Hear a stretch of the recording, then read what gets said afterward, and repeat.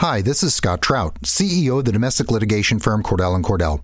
There are many life changes that can happen after divorce that make it difficult or impossible to uphold requirements of your divorce decree. The orders issued in a divorce are based on the facts presented at that time, but the circumstances used in issuing those orders can obviously change. If you feel a modification to your court orders might be necessary, talk to us at Cordell & Cordell. Contact CordellCordell.com, 1065 East Hillsdale Boulevard, Suite 310, Foster City, California, 94404. You are listening to The Bird Calls. For more breakdowns on the Pelicans, including interviews with coaches, journalists, and opposing experts, go to iTunes, search The Bird Calls, and subscribe today.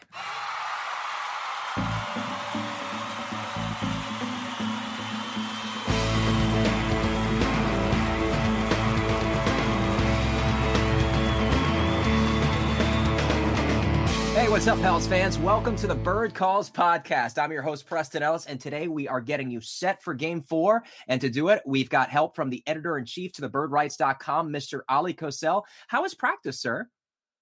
It was good. Everybody was nice and loose. And you know what? I think it's just a big, nice relief that you got that monkey off the back. Although I don't think the Pelicans ever showed, before getting that win last night, of showing any kind of nerves or doubt or anything like that. It's still, it's just good basically to move on from that series 3 years ago. Everybody can feel it. Hi, this is Scott Trout, CEO of the domestic litigation firm Cordell & Cordell. There are many life changes that can happen after divorce that make it difficult or impossible to uphold requirements of your divorce decree. The orders issued in a divorce are based on the facts presented at that time, but the circumstances used in issuing those orders can obviously change. If you feel a modification to your court orders might be necessary, talk to us at Cordell & Cordell. Contact CordellCordell.com, 1065 East Hillsdale Boulevard, Suite 310, Foster City, California, 94404. Yeah, definitely. The Pelicans had won 2 of the previous last 28 matchups with the Golden State Warriors. The last home game that they defeated the Warriors, other than the one in 2015 on April 7th that everybody remembers, was back in 2010. So certainly understand what Ali's talking about. KD and the Warriors were 22-2 in the playoffs. So major win for the Pelicans. Joining him now from the Locked On Warriors, the host, Mr. Aliko Carter. How are you recovering from last night's game, sir? Oh, that was a tough one, but the brilliance of Anthony Davis, you're just watching an absolute megastar, and that kind of absolves and kind of gives it a little bit of a nice ring, I really like where this conversation is going already. Go ahead and plug your handle. It's spelled Kogitare. How would you pronounce that, sir? That's cogitare. It's actually a Latin term. It means to think. And it usually starts with a C, but my name's Aliko. I put a K on it, and that's where it came from. It's pretty simple. Very cool. I clearly wasn't thinking. I was afraid that if I just jumped right on it and dived in there, I was going to embarrass myself. But again, you can follow him there. Follow him at Locked On Warriors, and of course at Aliko. And we're going to start with Ali because he's kind of my boss. Let's talk about the atmosphere, sir. You already proceeded to tell us about what the win means to the Pelicans and to their frame of mind. Anthony Davis, Drew Holiday, these guys haven't been able to do what you just said they did, and they did it in the fashion they needed to at home, as Alvin Gentry predicted following Game 2. He said those guys handled their business. Now it's time for us to handle ours. But with that being said, not just the environment for the players, the environment for the fans, the waving of the towels, the red shirts, something that we really haven't seen. I think Kevin's got an article up on thebirdrights.com right now about New Orleans finally becoming a basketball city. What did it feel like to be in the Smoothie King Center last night? I felt like I was honestly in a different city because you described it aptly. The towel waving. And you know what? I watched the rebroadcast because I was up. I had work to do. And you know what? That adrenaline was pumping last night. So watching the game just start with the towel waving, it was just pretty much the same feeling as you were in the arena. You're just not used to seeing a New Orleans basketball game, let alone every seat being filled, let alone all the fans are screaming, cheering, and just basically being active. Just a great, but a highly unusual experience. But Preston, man, I'm certain that we can all get used to this.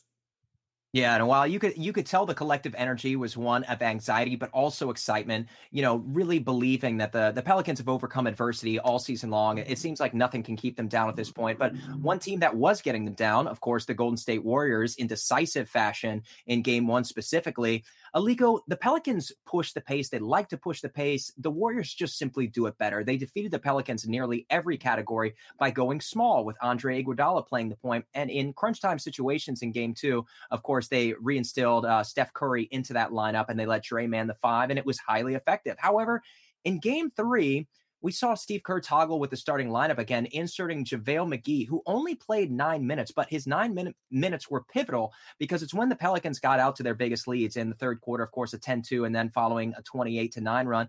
And specifically in the first quarter, where both teams kind of came out sloppy, with the Pelicans with 4 of their own turnovers, but it still gave the Pelicans the edge they needed to space the floor and get 3 3-pointers from Solomon Hill. What did you think of that decision? Yeah, I thought the decision was definitely a Steve Kerr decision. He wants to, with a 2-0 lead, he's not going to put all his cards on the table by starting what we call the Hamptons 5. That's Curry, Andre, Draymond, Kevin Durant, and Klay Thompson. It's just not that serious of a moment yet. And what JaVale McGee offers against Anthony Davis, theoretically, obviously, it didn't really work out in the long run. Like you said, he only played 9 minutes.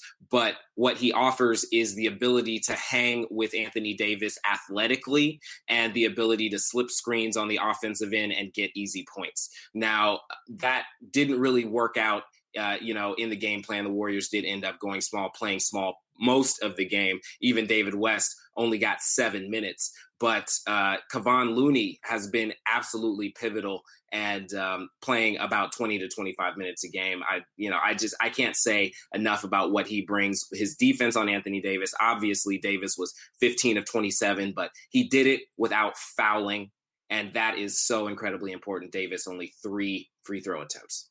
I definitely want to follow up on that with Oleh. JaVale McGee was supposed to do one of 2 things, one of which was rebounding. And it turns out that Anthony Davis got 18 rebounds on the night. That's more than Draymond Green, Kevin Durant, and JaVale McGee combined. So too, just a little bit slower than a guy like Kevon Looney or, of course, Andre Iguodala. So it really affected the spacing, and the Pelicans were able to get 10 first half 3-pointers, and that's the most by far in the postseason so far. They'd only managed 13 altogether in game 1 and game 2 against the Warriors. Talk about the decision, Ali. Were you surprised? Like Aliko just said, Kevon Looney has been so instrumental in slowing down Anthony Davis. He was only 5 of 14 in the first half, and he needed some of this to get going. And of course, he exploded for 14 points in the third quarter. But was it a bit peculiar to you?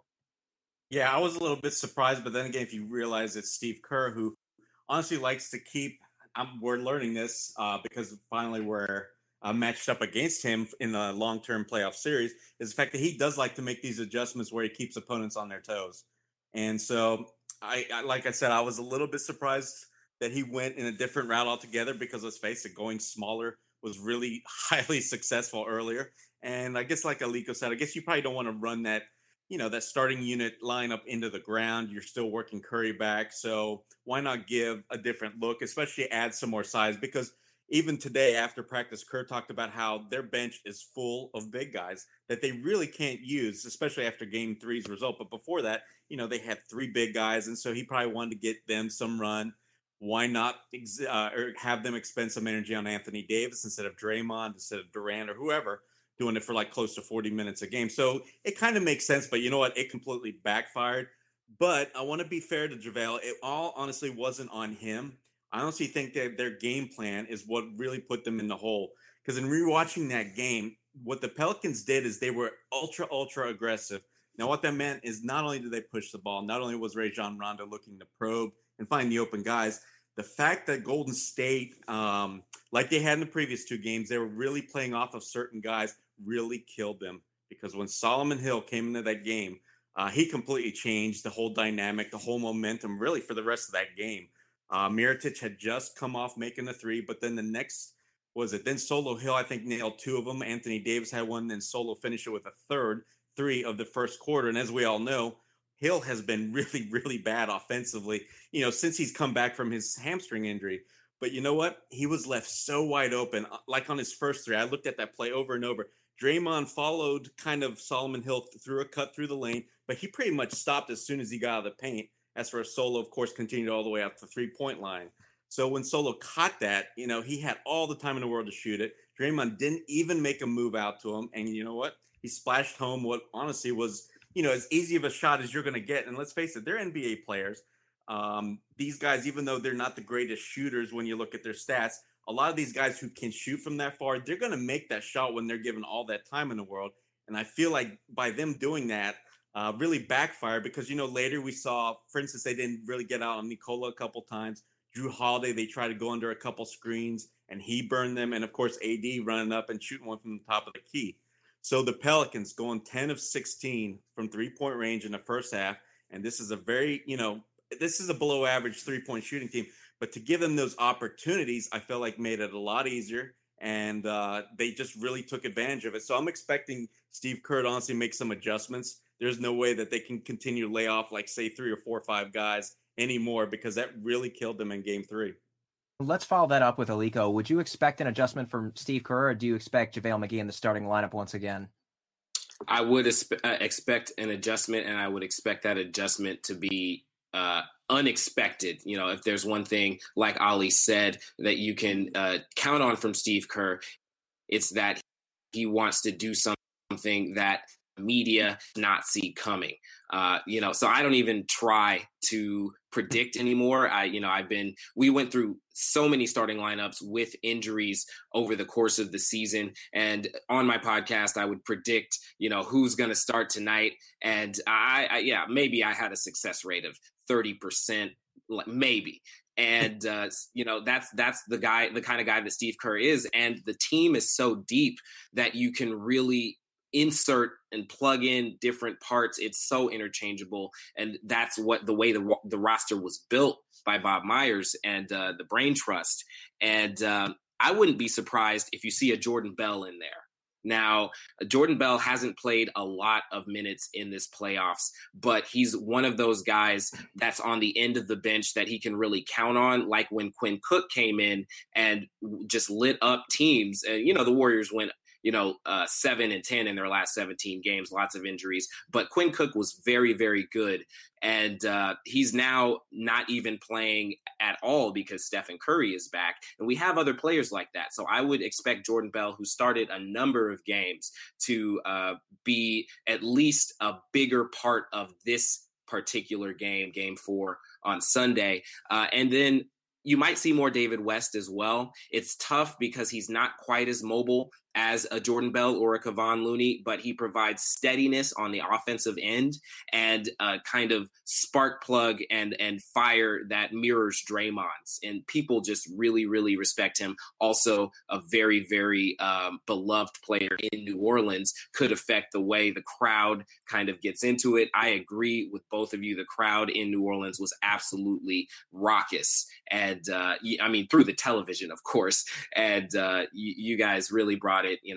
Oracle's been bringing it. So that's been a really, really awesome part of this playoffs. But yeah, Jordan Bell is my prediction for Game 4.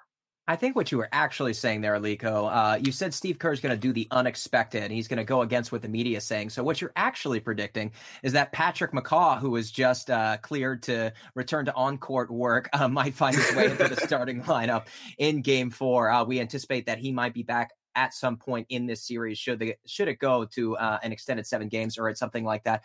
But with that being said, not going to pretend to predict it. Jordan Bell would be a compelling change there.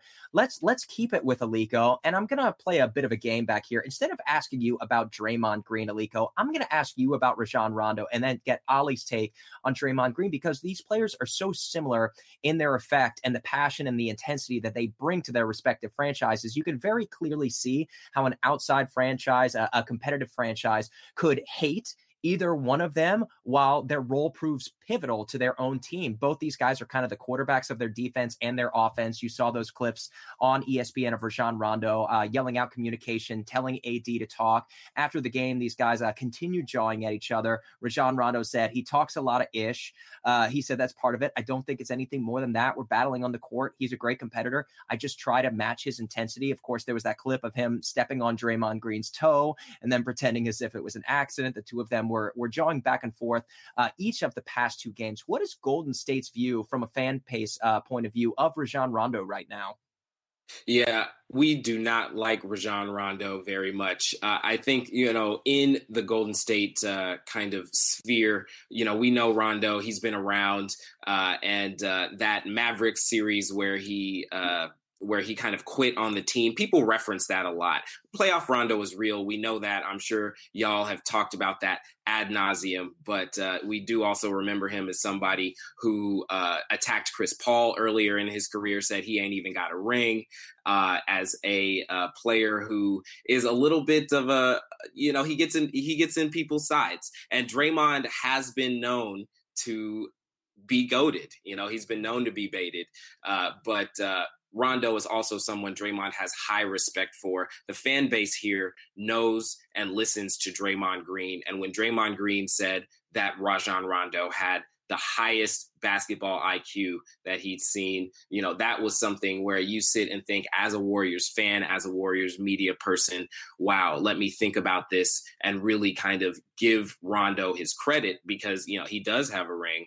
He was instrumental in grabbing that ring and got even better. Those were early seasons for him, got even better with the Celtics as time went on. 21 assists on Friday. I mean, tying a playoff career high, like, how's that even possible with 10 rebounds, the double-double with assists and rebounds? That's just, that's special. That's, he's obviously important for the New Orleans Pelicans, not just because of what he does on the court, but also because he can be that kind of tiny enforcer who gets in people's faces and rattles cages. And so that's invaluable on a team. Draymond is definitely the player that the Warriors count on for that.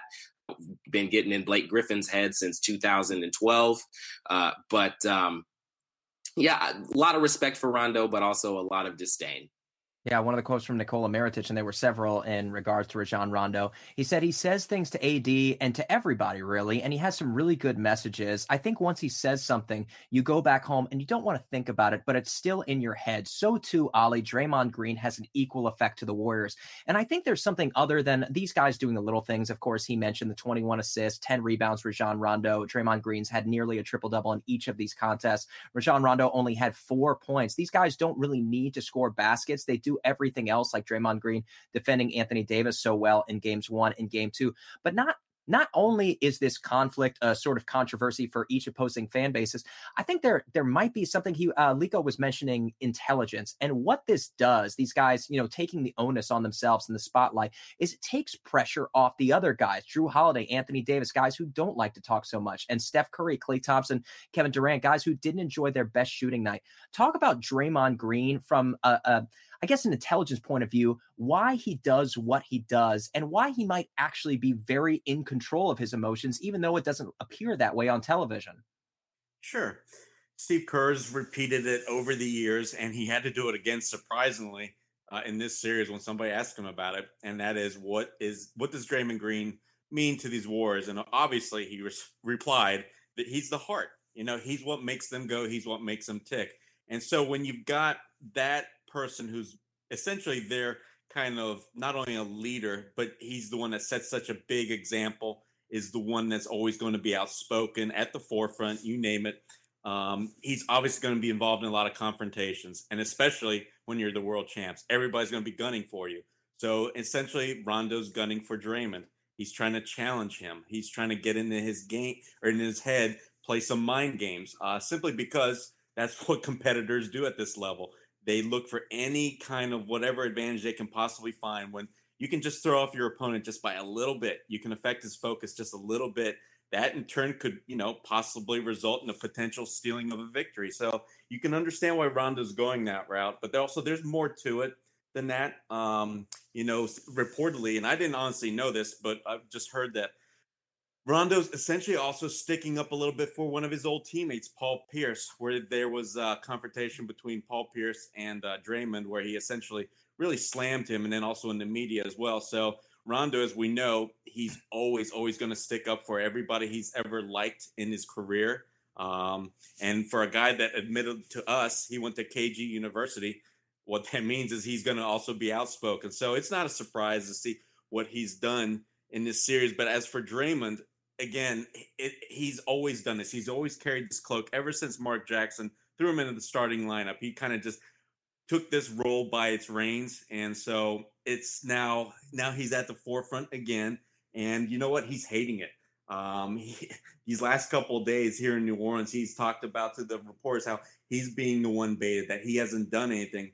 Interestingly, I don't think the video clips agree. So even though he maybe hasn't been as baiting as hard as Rondo, for instance, like trying to step on his shoe kind of or something like that, to start 2 of those 3 games, though, I feel like it was Draymond that kind of instigated things. When you look at the first game, where in halftime or right before halftime, those 2 started jawing at each other. But before the camera got to them, reportedly Draymond Green was the one that kind of was yelling, screaming, and Rondo kind of was just in the area. So naturally he responded. And then, of course, in the next game, it was yesterday's game, that Rondo, they were going in the first time out, I think, of the game. And so he was just trying to shoot a practice shot from 3-point range, but Draymond wasn't letting him.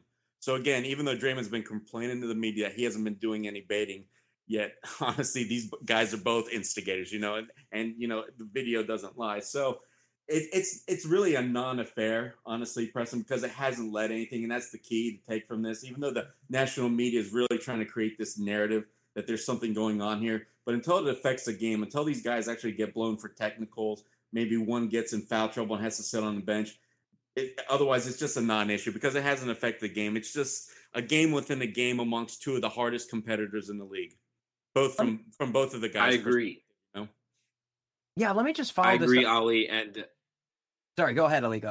I do want to mention really quick, Draymond Green goaded into 7 turnovers. So obviously both instigators, but Rondo got the best of that matchup on Friday. In game 2, Draymond got the best of him because guess who had 7 turnovers himself? Rondo. That's right. I definitely want to argue another aspect to this, and I'll follow this up with Aliko. I think you can argue in Game 1 and Game 2, Draymond Green was outperforming Anthony Davis, and the reason I want to bring that up is this. I think everybody from the Warriors, not just their franchise, but also their fan base, recognizes that the elite skilled player offensively and defensively for the Pelicans is Anthony Davis, and if anybody for the Pelicans has the power to completely take over this series and reverse its fortunes, it's Anthony Davis. And in Game 1 and Game 2, whether it be the leg tackle or just, the great body-to-body defense, Draymond Green was keeping Anthony Davis pretty quiet by Anthony Davis means and regards. Anthony Davis, somebody who's capable of scoring 40 and 15 4 games in a row. We've already seen it in the regular season. And he was pretty quiet in Game 1 and Game 2. And even through the first half, just 5 of 14, you could see that offensively, at least, he was struggling. And I feel like Rajon Rondo getting into Draymond's face doesn't necessarily help the on-ball defense in that regard of Anthony Davis, but it takes Draymond Green's attention away from Anthony Davis. Who knows what he's saying to him? Of course, they're good friends. Of course, they played in these all-star games together, and the communication lines always stay open. But with that being said, just taking some of that subliminal messaging time away from Draymond Green, giving Anthony Davis the freedom to just relax and play his game, do you think that could have any effect, that maybe Rajon Rondo is just trying to get Draymond Green outside of Anthony Davis' atmosphere? Oh, I think you're absolutely right. I think it's worked. I think that Rondo is, they're both really smart guys. They're playing chess. They're thinking a few moves ahead.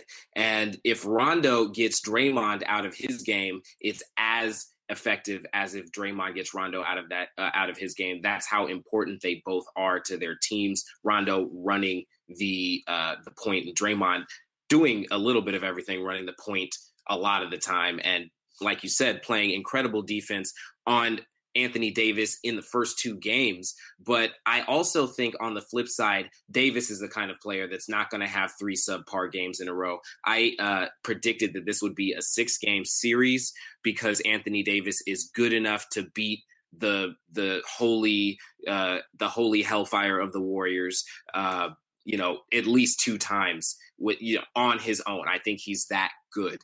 And with Rondo, getting Draymond out of his element, it's important, but Draymond is also going to bounce back. I do want to say with Draymond Green, he has been absolutely locked in, rebounding the ball specifically. You mentioned rebounding, Ali, a couple of questions ago, 54-44 Pelicans in this game. And the Warriors have been absolutely swarming rebounds, except for this game. And Davis was a big reason why, obviously getting 18 rebounds on his own. But the whole of the game is such that you're not going to see Draymond allow himself, like even the comments that he's making, he's trying to get past it. He's trying to move past it. He's fed up with questions about Rondo. He wants to talk about lineups. He wants to talk about, he's mentioning that, he wants to win a championship. That is what is on his mind. That's what he's talking to the media about. So I don't think that Rondo's, effects will be long-term. All right. I feel like we could talk about this for an hour, and I'm so sorry, you guys. I've kept you on this for probably about 10 to 15 minutes now, but it's just such an interesting subplot. I feel like this series has just taken such a turn behind so many factors, and one of those factors, Ali, is the play of bench guys like Solomon Hill and Ian Clark. Steve Kerr had a quote after, and he's been pretty spot on with all of his quotes. Game 2, he said, Klay Thompson, those shots are going to go in Nola, and of course he had 20 points in the second quarter. In regards to Ian Clark, he said, I love Ian. But I did not expect that. Ian is one of my favorite guys we've ever had here. He played a big role. Solomon Hill hit 3 threes early. You just don't expect that. The Pelicans had 32 bench points, the most in the playoffs by far, including the 4-game sweep over Portland. And of course, the Warriors only had 20. A lot of that came in garbage time. But Ali, can we expect the bench to play this well again? No, because you just said it yourself. They hadn't done it all playoff series. And as we know from watching them during the regular season, it just wasn't their niche. They were always kind of the super supporting cast, and you were lucky just to get one guy to kind of have a decent game, whether it was Darius Miller earlier in the year to Ian Clark finishing up the regular season with a good, solid 6 weeks of play. So no, Preston, easy answer is definitely no. But you know what? I feel like the part of the problem, and I want to ask Aliko this, is I felt like the Pelicans punched the Golden State Warriors in the mouth in their first quarter, right? They got off to a great start. They started hitting the 3 ball once, they got past like the 3 or 4 first minutes of the game where both teams were kind of out of sync. A lot of bad turnovers, bad shots, but Pelicans started rolling and they knocked the Golden State Warriors in the mouth. And what's interesting to me is that all the Warriors, especially Steph Curry, were talking about how important it was to come to game 3 and kind of do that to the Pelicans, especially in the first quarter.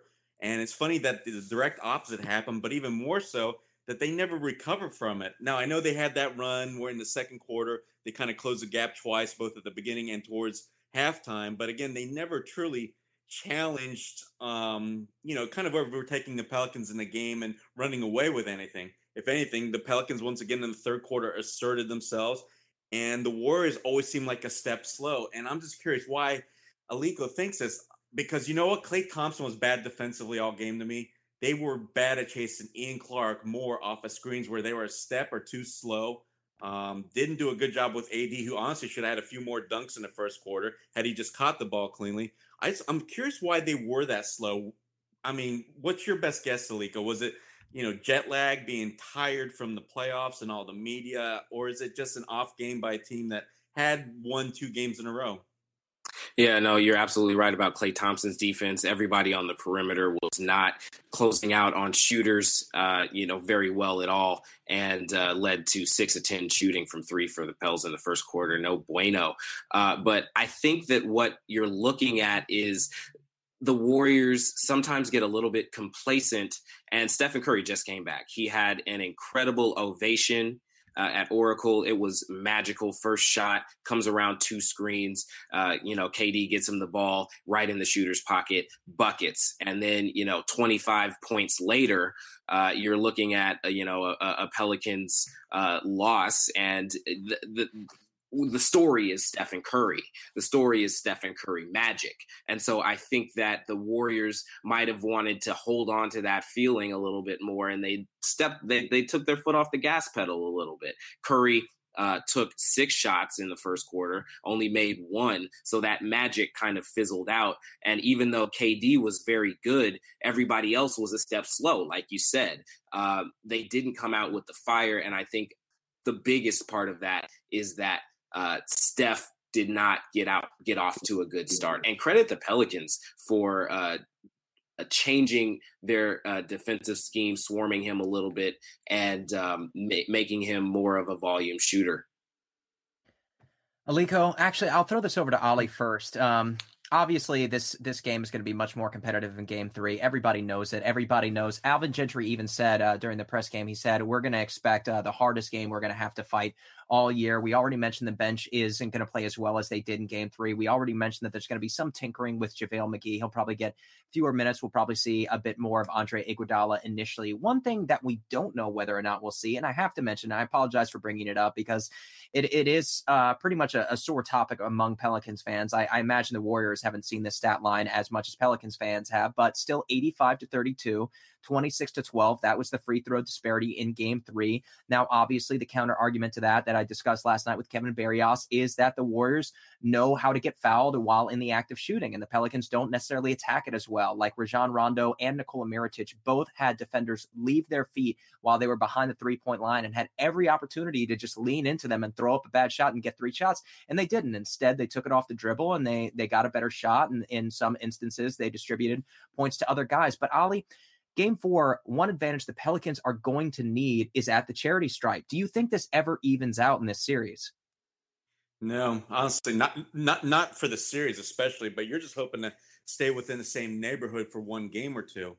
And you know what? I rewatched that game because it's hard to when you're at the game, of course, and notice everything. So in rewatching it, I'll be honest with you, I honestly felt like the Warriors either got away with or had the benefit of a few calls. And you know what? Everybody's got to expect this. Not only is it for partially what you said, Preston, that they're just a better, more experienced team on knowing how and when to draw fouls. I also want to say that this is just exactly what happens to when you're a champion. I mean, we've seen it with previous, almost dynasties or whatever you want to call it. Teams that were at the top and stayed at the top for a while. Because I remember watching years and years of the Michael Jordan Bulls, and you name it, all of his competitors, going back to Lakers, Celtics, you name it. Everybody technically kind of gets almost a little bit more benefit of the call because you're a good team. So the referees are kind of not, I don't want to say favor you or have a bias, but it just works out like that. Like, for instance, let's talk about in the first quarter, Drew Holiday and Klay Thompson are going up for a rebound. And you know what? On replay, they're both battling. But because of the way Klay kind of landed off balance, and I don't know whether he kind of faked that landing a little bit or not, but Scott Foster, who called the foul, he didn't have a good angle on it. And he only saw kind of Klay Thompson's reaction to that contact and going for the rebound. Of course, he called a foul on Drew, who was shocked, surprised, and it got Alvin Gentry upset. Towards the end of the first quarter, Kevin Durant takes a drive. He used his left arm for, kind of creating some space between he and Drew Holiday. And, that should have been an offensive foul. Didn't get called again. And there was just a few more instances. Like, for instance, Kevin Durant kind of got bailed out on a call in the second half on shooting the jumper. That's where he tried to take Drew off the dribble. But if you watch closely, Drew's, holds his ground, moves his feet, excellent, cuts him off to a position. And then Kevin Durant creates the contact. But you know what? Drew doesn't ever once lean into him. Kevin leans into him, and he gets the benefit of the call. So, again, it's what I'm kind of talking about. They're going to get that tendency of the benefit of a lot of these calls. And so you can't truly press and expect for the Pelicans to ever, beat the Warriors from the free throw line in terms of attempts for an advantage. I'm just not seeing it. After watching that game closely again, it's just not going to happen. You just have to hope that they stay in a neighborhood, that AD honestly even takes it that much harder through the paint, because that's what it's going to take. It's going to take trying to dunk over guys, just going through contact that is so obvious that the Pelicans or the referees have no choice but to call it on behalf of the Pelicans. All right, Aliko, let's follow this up with you. This question, of course, is from Jeremiah chapter 29, verse 11. I know that the Warriors, by talking to Tim Karangis and Andy Liu, have been the benefit, and the whistles have gone against them in previous weeks. Is this something that you've come to expect in the playoffs, getting the benefit of the whistle, or is this an aberration? It's definitely an aberration. Absolutely. During the regular season, Warriors fans certainly, this is water cooler talk that happens quite often, feel that Stephen Curry doesn't get the benefit of the doubt enough with the whistle. And he, obviously goes into the lane quite often to avoid contact. And, I think that's why he doesn't get the whistle, is because he's trying to get a good shot up. He's not trying to get contact, get hit. He's, not injury prone, but, we're not trying to have him be knocked around like a Westbrook or a James Harden. But in this series specifically, I was extremely surprised at Anthony Davis's low numbers of shots from the line. I know that he's more so a perimeter player, which is why it's easier for the Warriors to get into a groove against them when they're playing small, but he's so powerful. And I'm surprised when he doesn't put the ball on the floor and, not just powerful, but also skilled, can finish with the left or the right. He's got good footwork and he's bigger and stronger than everybody that the Warriors can put out there. Bigger, stronger, and faster. And so that he only shot 3 free throws in game 3, even with the win, was very surprising to me. KD's going to get his. Klay Thompson doesn't go to the line very often, but KD is especially in the playoffs going to get his. It was a surprise that Klay Thompson went to the line, honestly, 5 times, but all 5 of those came in his incendiary second quarter. So, you're going to, as a Warrior fan, take it. You're going to take the good and leave the bad behind. But I don't expect that the Warriors will continue to shoot 25 plus free throws in the next, few games. Anthony Davis has 7 free throw attempts in 3 games. His regular season average was 8 per game. So definitely not something that the Pelicans fans are too fond of right now. I've got 2 questions for Oleh, but let's go ahead and wrap up with Aliko. Obviously, this game is everything for the Pelicans. The Pelicans cannot afford to lose game 4. It's too much to ask for the Pelicans to be able to go back and steal game 5 and game 7. The Pelicans absolutely have to take care of business at home. Do you think they can do it? I absolutely think they can do it. I think Anthony Davis is that good. I think Jrue Holiday has been probably one of the top 3 best guards in these playoffs so far. Playoff Rondo is real. We know this. ESPN just came out with a great article proving statistically how real Playoff Rondo actually is. And then everybody else has to step up. There has to be that, like you were talking about before, Mirotic, but also the bench has to step up and be very good on the offensive end, because that's how you're going to win. Defensively, you're not going to stop the Warriors 2 games in a row. I just don't think that they're going to shoot 38% from the field, 29% from 3, 2 games in a row. That just doesn't happen to this team at full strength. So it's got to be offensively, just outshoot them, have those threes, raining, just making sure that, you can hang, because the reality is that the Warriors are going to come out firing. This is Aliko Carter, the host to Locked On Warriors. Go ahead and tell them again where they can follow you. You can follow me at Locked On Dubs and at Kogitare. That's Kogitare on Twitter. All right. Thank you so much for your time, sir. We're going to continue on here with Oleh Kosel, so feel free to hang around if you want. If you want to head out of here, you will not offend us. Oleh, first up, I'm going to ask you a question from at M. Tooman. Thank you again for all the questions, you guys. We appreciate it so much. You make our job much easier. And he's referencing the plus minus of the Pelicans' big 3, Rajon Rondo, Anthony Davis, and Jrue Holiday had plus 24 over 23, and everyone else was 10 points worse. The Pelicans are still being led by these guys, even with the big benchmark performances from Ian Clark and Solomon Hill. It just seems like to M. Tooman, we're living on the edge. Do the Pelicans need a more balanced attack? Oh, of course they need a more balanced one, Preston, but you're not going to get it. I mean, as we just mentioned, the bench, it can't be relied to be there every game in, game out. That's why David Grubb set kind of that 25-point bar for them. If they can exceed it, it gives the Pelicans a great chance to win. We've seen it time and again throughout the season that the starters, especially once Mirotic joined them, when the starters, when they're functioning and running up to their abilities, they have no problems throwing up 80 to 100 points. Problem is getting anything else from the reserve. So, like I guess Tooman says, the balance would be nice, but God, we cannot expect it. Nor I think the coaching staff does. That's why you see all these huge minutes for all the Pelicans players. Pretty much since about 3 weeks left in the regular season on, when every game kind of became almost must win. So, while it'd be nice, Preston, no, you can't expect it at all. I definitely want to continue with the Pelicans' defensive game plan, something that was talked to Alvin Gentry after post game, and he had a funny quote saying, "I'm not going to tell you that, but before I get to that, I can't stop." Sorry, go ahead. I just can't stop talking about Darius Miller, Ollie. I expect so much more from him. I want him to be aggressive. I love his shot. I love his offensive game. Whenever the starters exited and Darius Miller had the opportunity to just play his game, he nailed a nice, I think it was a fadeaway 3-point shot. It was a contested shot, but it still went in. It was beautiful. We love him being aggressive, and yet we're just not seeing it. And the Pelicans need it from him. They need bench scoring. They need him to be aggressive. They need him to take shots. What is the problem, Ollie? What can be done to give this guy the confidence to just shoot and pull the trigger?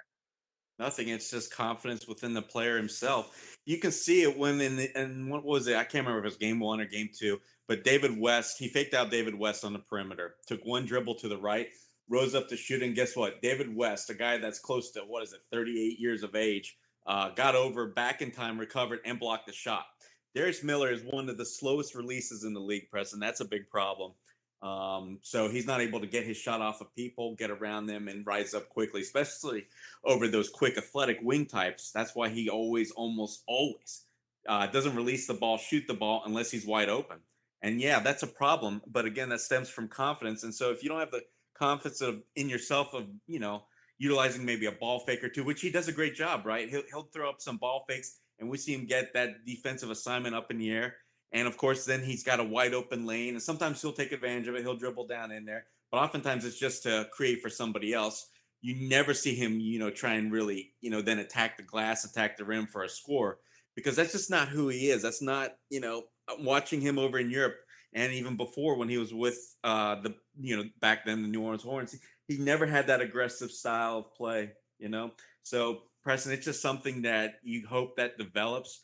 But it's not going to happen anytime soon. And with so many games under his belt this season, and the fact it's been so hit or miss, and usually on the miss side in terms of his confidence levels, yeah, I mean, again, I'm with you. I wish, and you can see the glimmers of potential of being something more, but it's just not something we can rely on or really harp on him over at this stage in the game, in the playoffs. He is who he is, and until he just develops that demeanor, the confidence, whatever, the mentality that, hey, I'm a good scorer, but if I can't get past you with my speed or my jumping ability, I'll at least burn you like, say, Manu Ginobili style. I'll outwit you. And he's got to figure out one of those things to, basically get him to that next level where he can feel like he can get off his shot against anybody. So until he does that, no, he's just going to be this guy who's really only going to take those wide open jumpers. All right, I apologize. We haven't given enough due credit to our starting five: Nikola Mirotic, Anthony Davis, Etuan Moore, Rajon Rondo, Drew Holiday, all these guys putting up otherworldly numbers. Etuan Moore with staggering defense now 2 games in a row. I don't think he gets enough credit. Rajon Rondo, of course, 21 assists. The last person to do that, you guessed it, Rajon Rondo in 2012. Anthony Davis put up numbers that only Sean Marion has done in the last 14 years. So we haven't been giving these guys enough credit. There's so much to talk about. We simply just expect it of them at this point, and that's how spoiled we are at this point in time. Ollie, one thing that I do want to address with you about the defensive game plan and Alvin Gentry, I felt like, and we've already talked about this ad nauseum, I felt like by inserting JaVale McGee, they played right into the Pelicans' hands. The one thing the Warriors can do better than the Pelicans is go small, and they didn't do that, and it allowed the Pelicans to play incredible defense on guys like Steph Curry, Klay Thompson, and Kevin Durant, and really minimalize those guys and take away their three-point shooting. Do you think that this was the large tipping point towards the Pelicans getting set defensively, or do you think they've discovered something that could carry over into Game 4? They discovered something, Preston. What I think I'm going to write about it on it a little bit is the fact that they've stole a page out of the Golden State Warriors' hands, where they're basically forcing the non-shooters, the non-aggressive, especially the perimeter jump shooters, to beat them. What I saw time and again yesterday is they left Sean Livingston, Andre Iguodala, all the bigs pretty much wide open.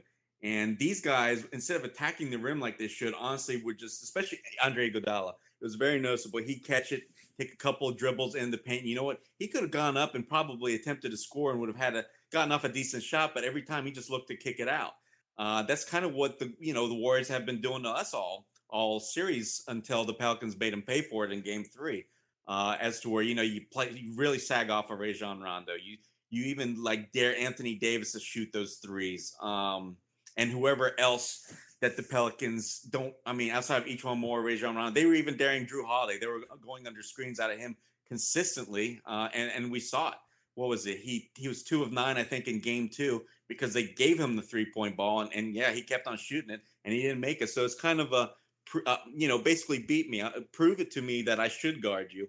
And I feel like the Pelicans did that defensively in Game 3, as to where, and you've mentioned this, Preston, on the pods earlier.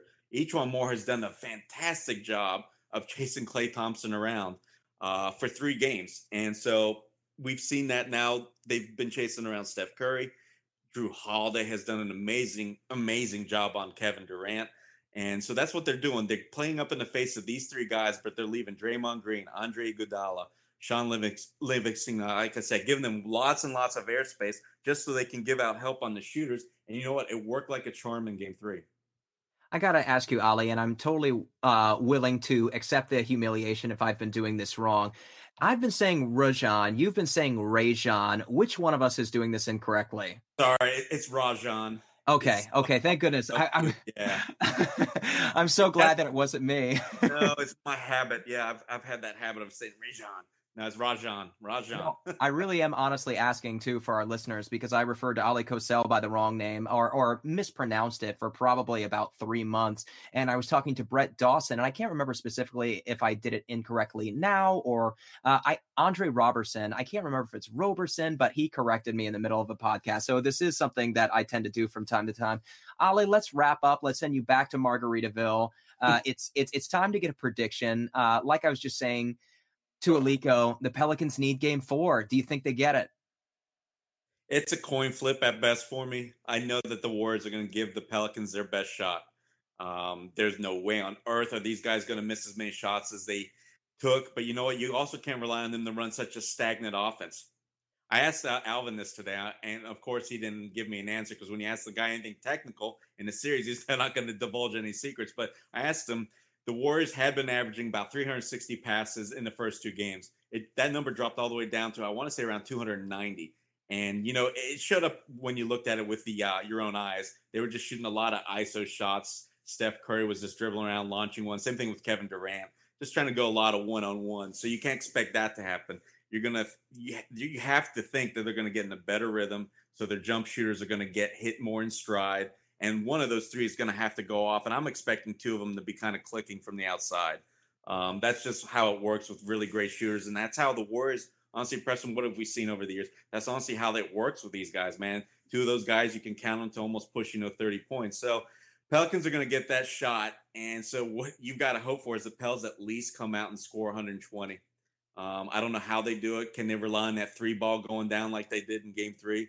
You can't rely on it, but you kind of hope it's there. And if that's not going to be it, then you really got to hope for the fast break points, or maybe the points in the paint. Somewhere they're going to have to get that and make up a difference and gain that huge advantage on the Warriors.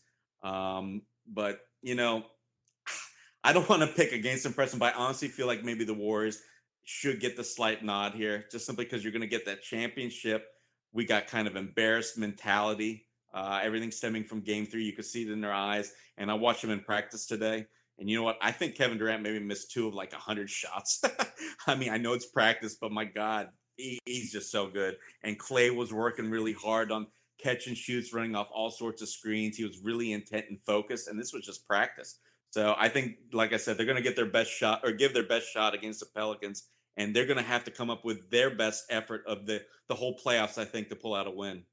What about you? Give me your prediction, buddy. I'm going to go the other way, and I'm going to do this in support of Kevin Barrios, who's working today. I think the Pelicans should have won Game 2, to be quite frank, and Kevin Barrios, I know, echoes those sentiments. And, of course, there's the free throw disparity, but even despite that, I think the Pelicans have figured out something. I think Game 1 kind of took them by surprise, and we didn't see the Pelicans that we've come to know and love over the past 2 weeks, and that's kind of skewed our point of view on this series, because we remember that thrashing, and it hasn't been affecting us going forward. At this point in time, just looking at Game 2 and Game 3, I think it's easy to argue that the Pelicans are playing better basketball at this point. And the free throw disparity has been something that's loomed so large over the Pelicans at this point in time. You have to just it's going to return to the mean at some point, not overall the series as a whole, but just in some instance, the Pelicans are going to need the benefit of those trips to the charity stripe, and it's going to mean a game. And I think it's going to mean Game 4, because with the way the Pelicans have been turning up the notch defensively, with the way the intensity that Rajon Rondo has been bringing to these guys, you can see the confidence that it gives to Drew Holiday early on in the first quarter. And I think you referenced this earlier in the episode. Drew Holiday got a bad call. It was a bad call. There's no arguing it. In the first 6 minutes. Yeah, and you could see the emotion running away with him. He did that kind of thing that sometimes gets called for a technical in the NBA, where a guy runs away from a call with his hands up in the air, and sometimes it rubs officials the wrong way. And if you get a technical free throw there, it can stay with you. But with some of the stuff that Rajon Rondo has been doing, keeping these guys calm, keeping these guys in check, it's just hard right now to convince me that whatever the Warriors give to the Pelicans at this point, the Pelicans won't in turn respond to it. And with that being said, I think the Smoothie King Center is going to lead these guys to victory. And I think the free throws are going to play a large part. I definitely think it's going to be a slugfest because we cannot expect Ian Clark and Solomon Hill to combine for 27 points. So that's not going to happen. But with that being said, the Pelicans are playing as good as this team, and I think it's a toss-up at this point. So, being the Pelicans homer that I am, I think the Pelicans survive this one, and then we go out to Game 5. And I hope you're right. I really do. I hate picking against them too, Preston, but I just feel like, something's telling me, listen to your brain instead of your heart. So, well, to be quite honest, you're usually right about this stuff. No disrespect to Kevin, but you usually have a really good pulse on this stuff. So, it's a dark. One thing I want to mention is you were talking about Drew Holiday not getting calls. How about the fact that I don't know if you mentioned it on last night's reaction pod, but what about Lauren Holiday tweeting out, how about some calls or something? Oh, yeah. Yeah, I did mention that on the pod with Kevin because as she tweeted it, somebody from the Pelicans or I guess from ESPN must have caught wind of it because they put the camera on her just 2 minutes later and she had the phone in her hand. And I wondered to myself, what is she going to tweet into the Twitterverse next if Drew Holiday continues getting this negative whistle? But that was a great moment. And it's nice. I know we've seen Ayesha Curry get involved in previous postseasons. It's nice to see these guys, Tom Brady's wife Giselle, get involved, show their dismay because we're just fans. But imagine being a family member and seeing some of these calls go against somebody that you love and care for, and the passion, the frustration that must come along with that. So that was a great moment. It's nice to see him. It's nice to see his daughter sitting courtside. That nice story they had about him looking out to them and it giving him the confidence that he needed to come out and play some of his best basketball. So truly great storylines all around with these Pelicans, and I'm just not ready for it to end, Ollie. And of course, everybody knows by now I've purchased tickets to Game 6, and should the Pelicans win this game, I can punch my ticket to that game. So a lot of this is selfish hope. Let's go ahead and wrap it up. Ollie, I'm going to give you an avenue to close us out. Let's go ahead and thank Aliko Carter once again of Locked On Warriors. You can follow him at Locked On Dubs. And Ali Cosell, of course, our editor-in-chief of thebirdrights.com. Tomorrow we'll be back. We'll be recapping postgame with a special guest. Hopefully, Ali and Kevin will be able to join us. Aliko plugged himself, so you guys make sure you go over and follow him and get some of his best Warrior takes.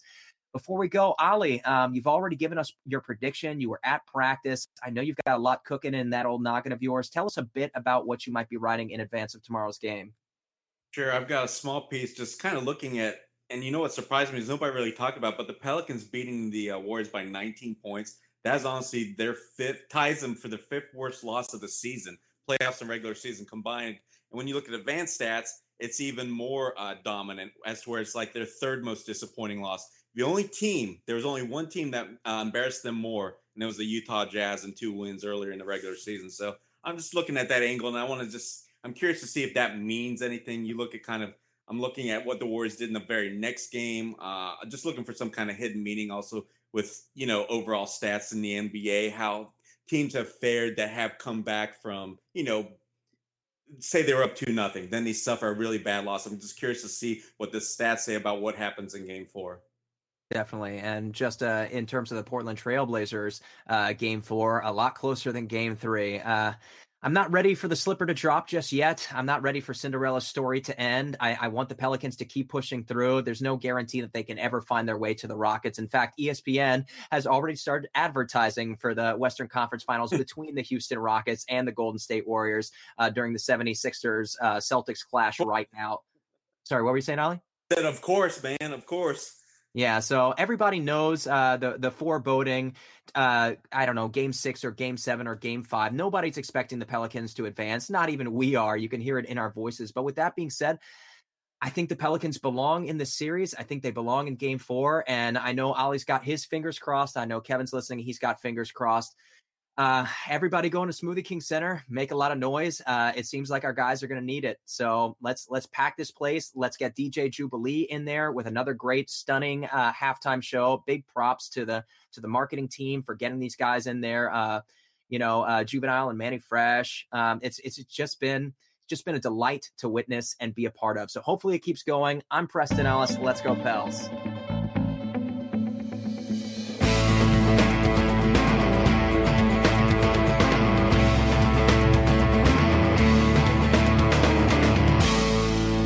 We hope you've enjoyed listening to the Bird Calls on OTG and Nothing But Net here on Dash Radio. If you like what you're hearing, please take a moment to rate us on iTunes, retweet, share with your friends, and most importantly, subscribe today.